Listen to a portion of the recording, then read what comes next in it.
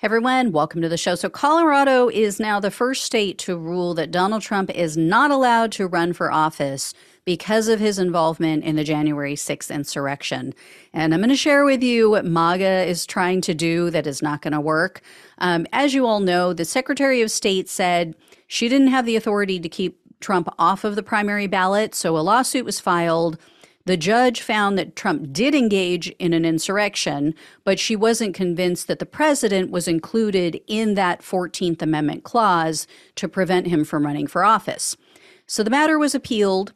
Now a majority of the Colorado Supreme Court has ruled that Donald Trump, quote, is disqualified from holding the office of president under Section 3 of the 14th Amendment to the United States Constitution.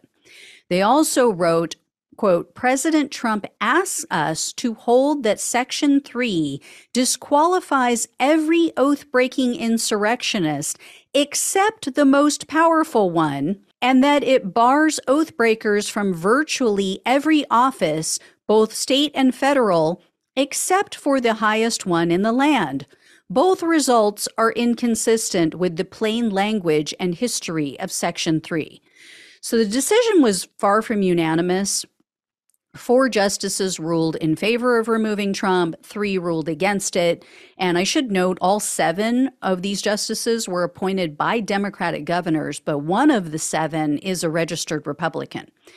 One of the dissenting judges said that a candidate deserves due process before they're prohibited from running, but the Constitution makes no mention of that. It makes no mention of a candidate being required to be found guilty before the 14th Amendment would apply.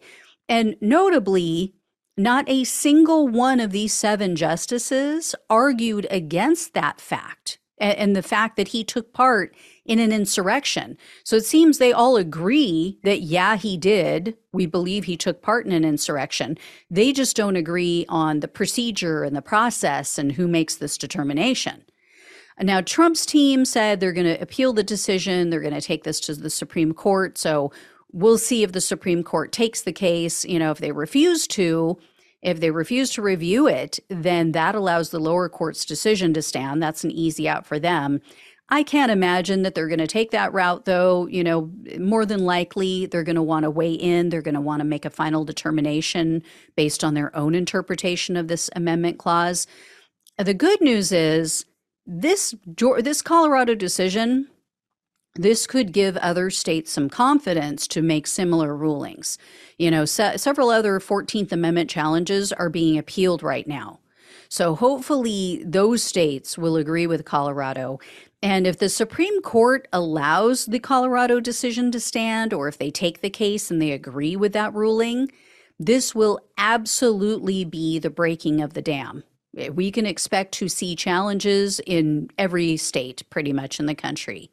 And I wanted to share something funny, as I mentioned earlier.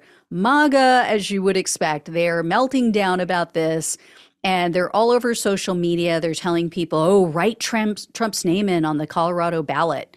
You know, we don't care that you're keeping him off the ballot. He's going to win anyway because we're going to write him in. Well, apparently they have no clue. This Colorado ruling prohibits the Secretary of State from even counting votes for Trump. So even if they write him in, she literally legally cannot count those votes. So shh, don't tell them. Don't tell them that they're wasting their votes. Just let them do it. Anyway, I will let you all know when I hear more. Thank you so much for watching and listening. Please like this video, share it, become a subscriber if you have not. A lot of you are watching and you're not subscribed. It's just shady. And if you can donate, I really appreciate it. Love you all. Take care. Talk with you soon.